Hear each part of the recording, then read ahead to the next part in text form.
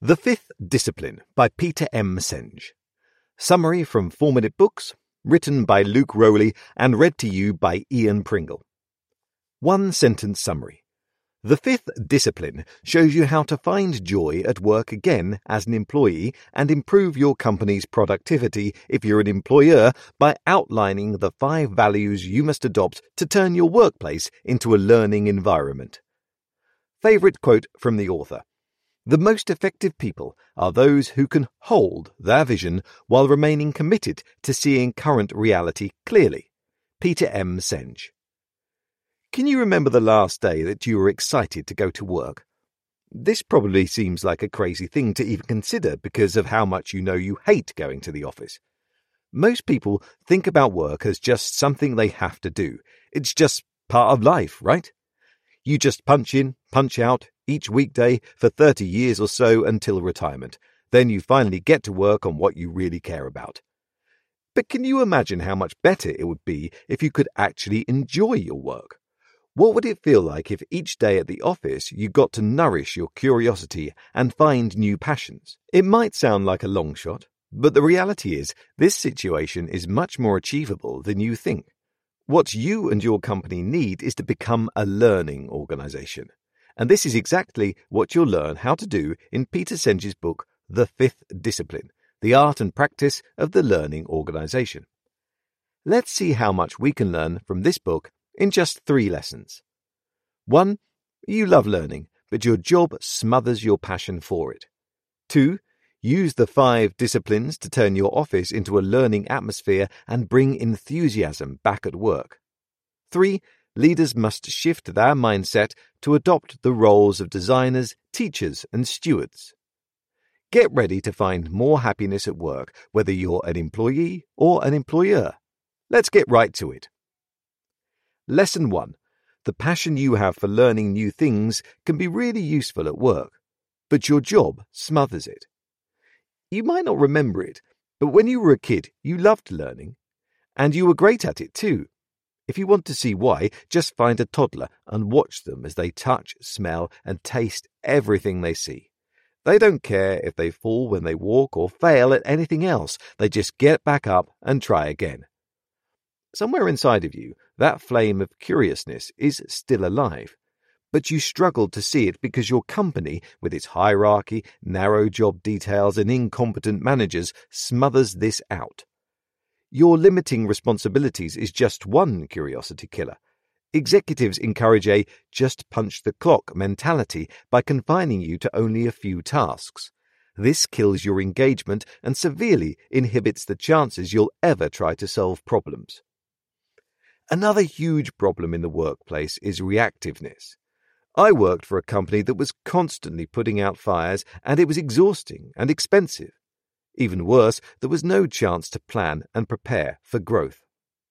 It's just like that old story about how to cook a frog. You have to place the frog in normal temperature water, then slowly turn up the heat. The frog doesn't notice and gets cooked, just like your reactive company doesn't notice growing problems before it's too late. Fortunately, you can beat all of these problems with the 5 disciplines, which you'll discover next. Lesson 2. You can get enthusiasm back at the office by adopting the 5 disciplines to make it a place of learning. Old habits might be hard to break, but if you work at them every day, you can make new ones in no time. In your workplace, you'll be tempted to go back to the old ways as you try to implement the 5 disciplines, but don't give up, and it will work. The first is personal mastery, which the company must promote to employees. In the author's view, this means a commitment to learning and growth and constantly being your best. As each employee does this, they will find fulfillment again. Next comes examining and improving mental models, which are the filters through which we all see the world. All of your experiences, judgments, and assumptions make this up. Once you identify what they are, you can begin challenging the inefficient ones. Team learning is the 3rd discipline. This piece works as employees learn to communicate well. Together they ask questions, check their biases, and offer feedback. By thinking collectively, employees can accomplish more than each individual can. The fourth, which must build on team learning, is shared vision. This isn't about a visionary leader implementing their ideas, but instead involves each employee feeling ownership over the company's direction. Last and most important is systems thinking, which requires looking at problems as a whole. That means examining each aspect and how it influences all the others, thus integrating all 5 disciplines into one. Lesson 3. If you are a leader, change your mindset around your role to adopt the ideals of a designer, teacher, and steward. What comes to mind when you hear the word leader? You might think of managers or executives that take the top spots or senior ranks within a company. But this doesn't work for learning organizations as it focuses solely on the title. Instead, you need to deconstruct the typical notions of management and reimagine leadership altogether. There are 3 distinct roles you must take on: designer, teacher, steward. When considering your position as a designer, you need to recognize that it's your job to make spaces or infrastructure for learning. That might mean setting up a place for virtual meetings, planning new conference patterns, or allowing chances for feedback. As you think about the role of a teacher, remember those you had as a kid that really inspired your learning. Everybody has had at least one great teacher, and by looking to the ideals of yours, you can begin using them yourself. These traits might vary, but be sure to express a love of knowledge.